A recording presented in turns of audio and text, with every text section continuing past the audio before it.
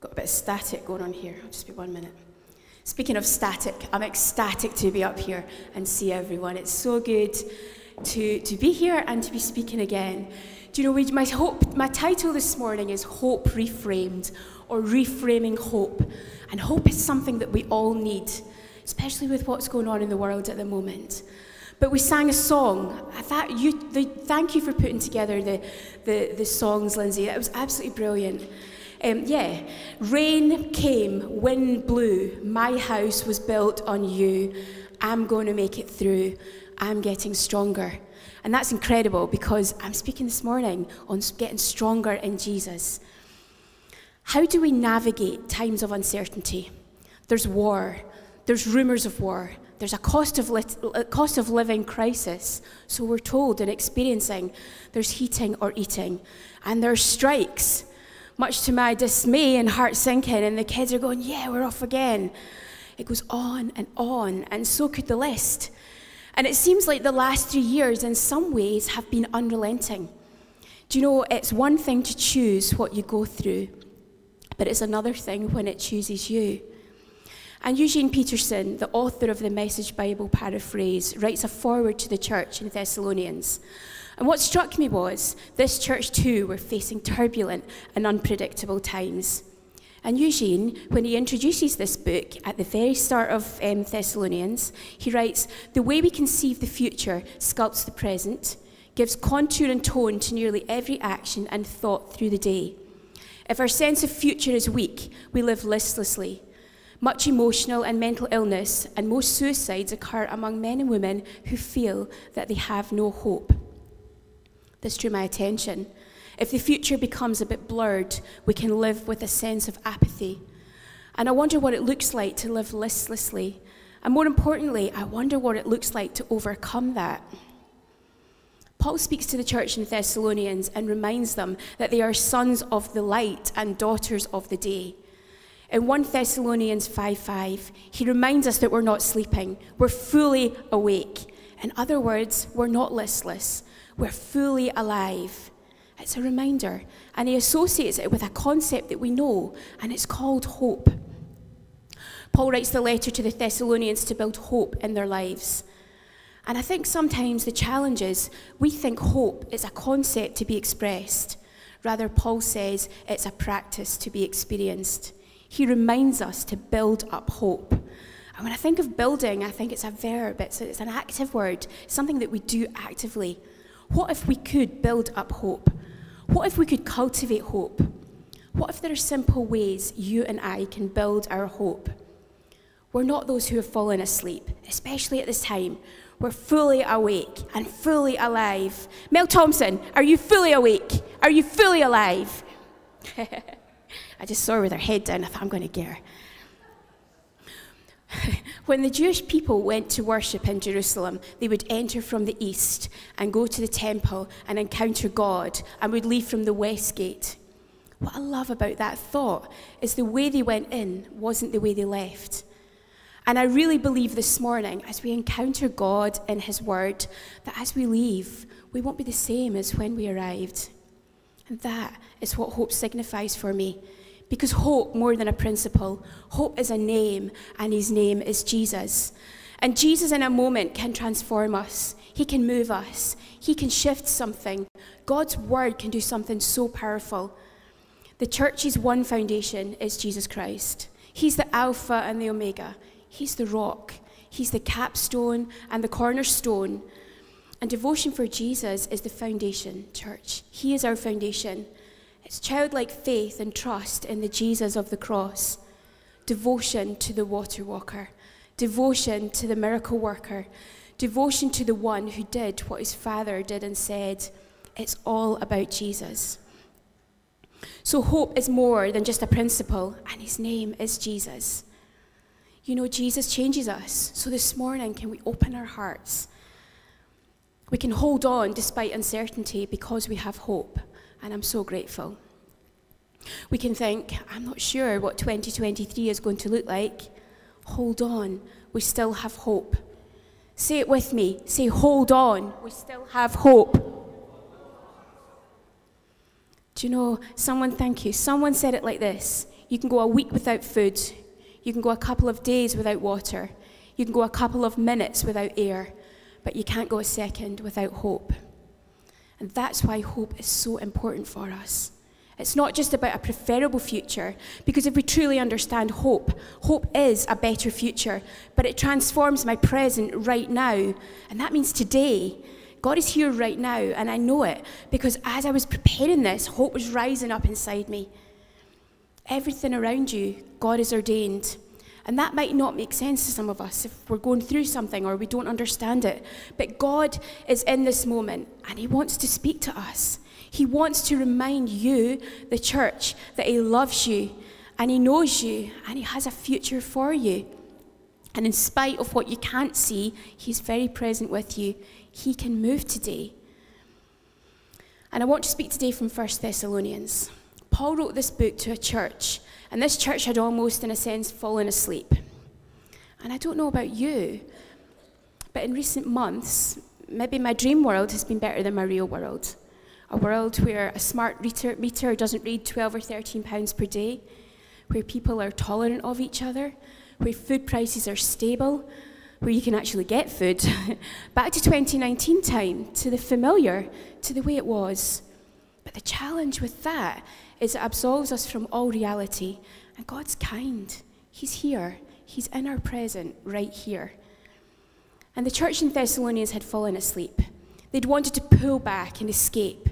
But God said, don't escape. Encounter me, because when you encounter me, you can change. We can change in his presence. We can find hope again, church. You know, we talk a lot about faith and love. What about hope? We can say faith, faith, faith, and love, love, love. But hope isn't forgotten. Hope isn't psychological or a concept over there. What if it was something powerful inside me? What if I could fortify myself with the Word of God and renew hope and reframe it again with Jesus in the center of that frame? What if hope wasn't a principle to be expressed, but rather a practice to be downloaded? What if it wasn't a practice to be experienced? What if hope wasn't a concept to be downloaded, but a practice to be developed in my life? What if hope was that? What if we could all leave here today with fresh hope and fresh courage? Because I need it so much. I want to read 1 Thessalonians 5, verses 4 to 11, reading from the Message. It says, but friends, you're not in the dark, so how could you be taken off guard by any of this? You're sons of light and daughters of day. We live under wide open skies and know where we stand. So let's not sleepwalk through life like those others. Let's keep our eyes open and be smart. People sleep at night and get drunk at night, but not us, since we're creatures of day. Let's act like it. Walk out into the daylight sober, dressed up in faith, love, and the hope of salvation. God didn't set us up for an angry rejection, but for salvation by our Master Jesus Christ. He died for us, a death that triggered life. That's the truth. Whether we're awake with the living or asleep with the dead, we're alive with him. So speak encouraging words to one another. Build up hope so you'll all be together in this. No one left out. No one left behind. I know you're already doing this. Just keep on doing it. The people were a bit rattled. Their faith was fading. They felt shaky. Circumstances had changed. They were questioning, is Jesus coming back? Is there hope coming? They were scattered because of persecution. They were in this place and they felt alone. God had done something in them, but they felt alone in their city. Paul writes, he says, you're not alone. You're not in the dark where you think you might be. I love this. He says, you're sons of light and daughters of day. God did it to Jesus. Jesus did it to his disciples, and Paul does it to us as the church. He reminds us of our identity straight up. You're son of the light, you're a daughter of the day. And we live under wide open skies and know where we stand. Know where we stand. Let's remind ourselves of where we stand. When God tells us to know where we stand, it's to remind ourselves of what we do have and what we need more of. And I think God wants to take a moment to remind us of the hope that we do have. Sometimes, or often, we can look around at what we don't have and compare it to what others have. They've got that gift. They've got this. How come God, look at them. How come God touched them, but he didn't touch me? But God wants to remind you, it's not about what you don't have. It's what you do have and what you have access to more of. When I was saying this, I had to think, come on, Jill, it's what you've got access to more of. Know where we stand. And that might be the most powerful thing God says to you today. Know where you stand and know what you do have. It's not what we feel like. It's about what I know. There's times I read my Bible and I say, God, I don't feel strong. I don't feel like being that wife or that mum today. I don't feel like it. I don't feel like I'm getting stronger. But he whispers in my ear and reminds me, it's not about feeling stronger, it's what you know. And every time you help someone else, and every time I pray, and every time I read my Bible and worship, you know what I'm doing? I'm getting stronger. You're getting stronger, church. We sang that earlier. We're getting stronger. It's what you might not feel it, but spiritual maturity is not about how you feel. It's about who you know. So know where you stand. And it tells us in verse 9 that God didn't set us up for an angry rejection, but for salvation by our Master, Jesus Christ. Do you know, God didn't come to scare you. He came to prepare you. He came to prepare us. He died for us, and he died a death that triggered life. No one left behind. Paul says, I want you to build up hope. And my message title this morning is Hope Reframed. This illustration that I'm about to share spoke to my heart a lot. In the 1940s, there was a famous art critic called Robert Cumming, and he was standing in an art gallery in London and was looking at a painting by a famous Italian painter called Filippino Lippi. He looked, and it was a painting of Mary holding Jesus with two saints. He stood there, and he was puzzled by the painting. It had been painted in the 15th century and had hung for 3 centuries in an art gallery in London. And he wasn't the only one who was puzzled by it. For centuries, people had walked past, wondering, what was the painter thinking? And you couldn't doubt its colour and composition, but proportionally, it didn't make sense. The background disappeared, and it felt like the saints were falling over Mary. Robert Cumming was confused by it as he looked at it, but then suddenly, he had a revelation. The problem wasn't with the artist or with the painting. The problem was with him. And with that, he fell to his knees. And suddenly the painting came into proportion. The background came into the foreground, and the saint stood out. Suddenly, he saw its beauty like he never had before. And he realized that Filippino Lippi hadn't designed this painting for an art gallery, but a place of prayer. It was always meant to be looked at from his knees. And maybe, just maybe, there has never been anything wrong with the concept of hope, or with the artist who made hope. Maybe it lies in the eyes of the beholder. Maybe we've never seen it like that before. Today, let's look up. Let's get on our knees and look up, because when we do that, it will reframe hope like never before. So how do we reframe hope? I want to talk about 2 things today. Firstly, the reality of hope, and then how we build it. How do we face the reality of what hope is, and how do we build it? How do we build it up? Firstly, the reality of hope. It's a word we use a lot. We use it without even realising it. Hope you have a great day. I hope you have a good birthday. I hope she likes me. It's a word that we use quite flippantly. But to describe the reality of hope, we need to know what hope isn't. And hope isn't optimism. Optimism says it's going to be fine. The challenge with optimism is it doesn't face reality. It's like having water in a glass and saying it's the best Diet Coke ever. Wish it was. But you can't change the world with optimism. Optimism only works over things I can control. And I think sometimes we think hope is optimism. But the Bible, it gives us understanding of what real hope is. Real hope is different to wishful hope. Wishful hope is when we're running late and hope all the roads are quiet and the traffic lights are green. That's wishful thinking, and we don't want surface level hope. There's also an expectant level hope. If I sow sunflower seeds in the ground, I'll expect to see sunflowers. Sometimes we're in Scotland, the weather is bad, which affects the seeds, or the ground could be diseased. It's an expectant hope, because we expect to see something happen. But we know sometimes it doesn't happen, and the sunflowers haven't grown as we expected. But I want to talk about a real hope, a certain hope that comes from the Bible. And Hebrews 6 tells us we have a certain hope. Hebrews 6:19. This hope is described as a sure and steadfast anchor of the soul that fixes itself in the solid reality of God's presence. This hope is strong and trustworthy. This hope is sufficient. It's dependable. And that means we can count on it. This is the hope that God talks about. And it's an anchor. An anchor stops you from drifting, and it keeps you stable in a storm. That's why we need to understand what hope is. We need two things in our lives. We need not to drift, and we need to be kept stable in a storm. And hope is not what you wish for. It's based on God's word, which is the same yesterday, today, and forever. Do you know business, success, even wisdom, they pale into insignificance of what anchors you. Do you know what anchors us? It's hope. And real hope, it comes from God. Can we be hope realists? Yes, it's dark around us, but we can hold on because we have hope.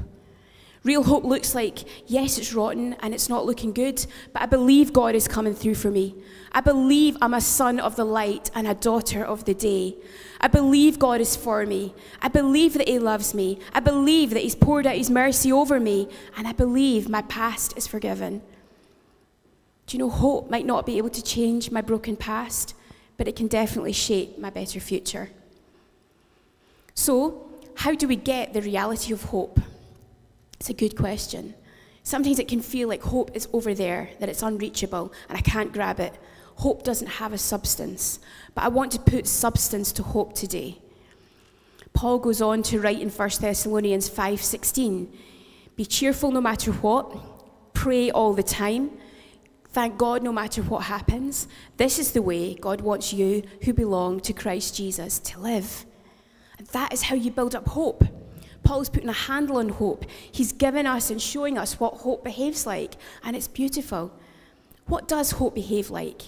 If we know how it behaves, then maybe we can just do it. Be cheerful no matter what, pray all the time, thank God no matter what happens, and that's a challenge. This is the way God wants you who belong to Christ Jesus to live. And I want to pick one today. It's important we understand this.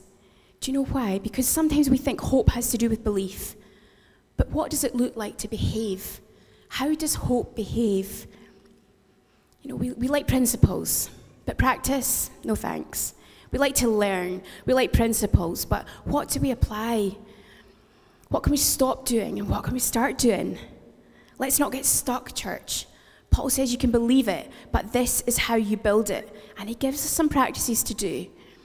Let's talk about prayer for a minute and why prayer can change our future. What if the prayers you prayed could change your future? Paul tells us this is how we're going to build up hope when we practice prayer. So if you're taking notes, this is a brief point number one. Number one, God doesn't invade your life. You need to invite him in. Revelation 3:20 says, look, here I stand at the door and knock. If you hear me calling and open the door, I will come in and share a meal as friends. We have to open the door. He's knocking. Invite him in. We're inviting in the Ancient of Days, the King of Glory. Invite him in. Do you know, Jesus was a carpenter, and when he comes in, he's going to build something so beautiful in our lives that we'll hardly comprehend it. He'll change our rundown house into a mansion. Let's allow him in and let's give him access. Invite him in. Only you can do that. Invite him in. And this phone here, this phone's got a lot of potential and power, and it can access the world. But its power is only dependent on the power source it's connected to. This phone is a paperweight without the power source.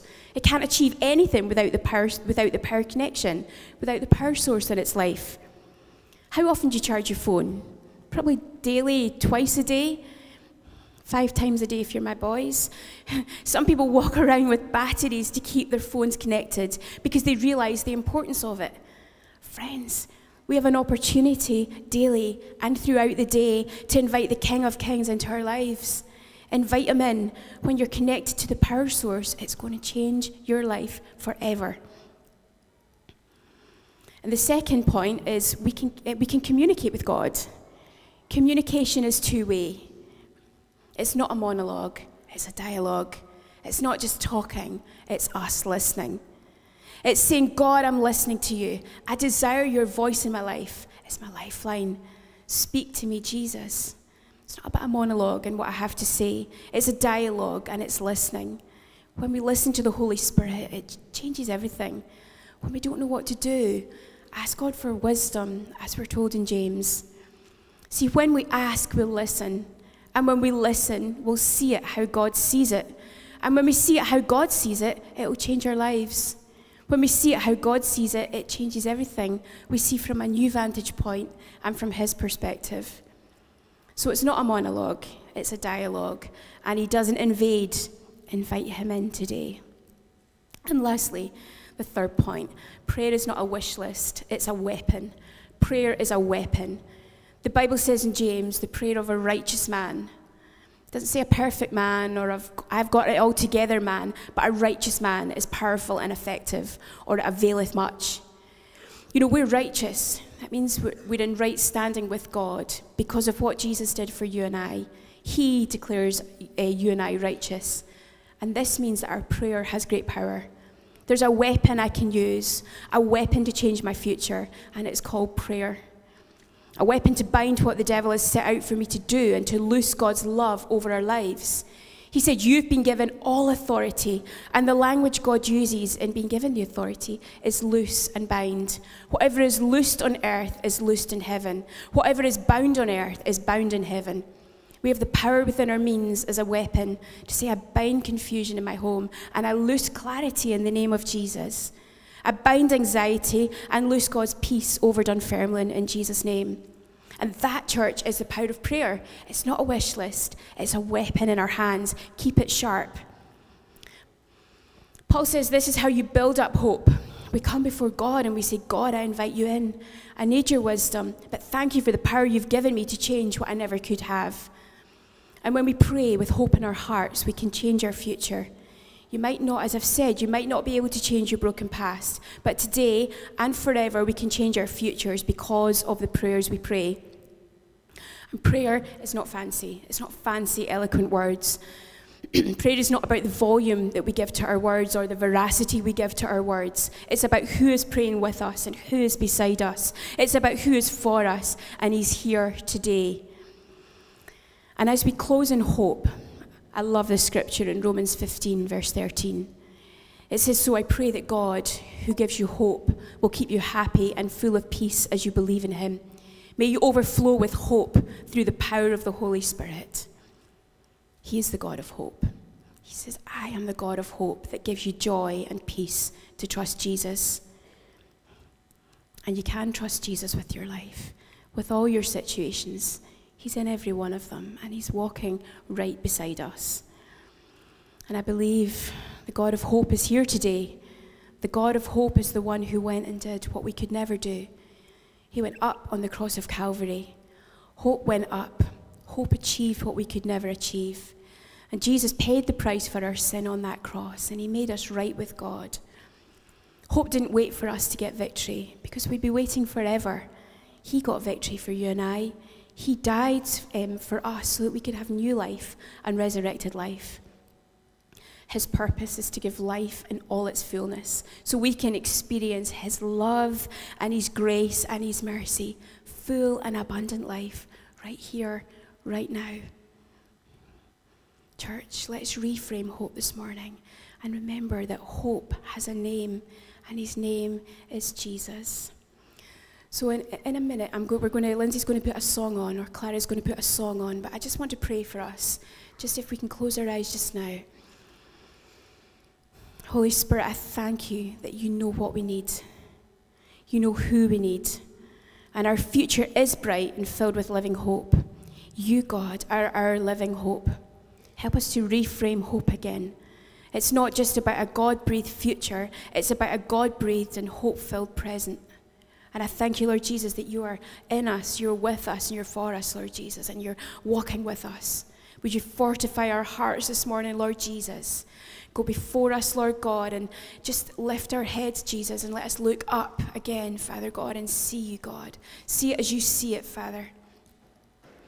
What he has planted inside of you, church, isn't dead. It just needs time and water, and sometimes even some darkness. Plants grow in the dark, in the deep. You haven't been buried. You've been planted. Water those seeds with God's work, with God's word, and look up and reframe hope once again.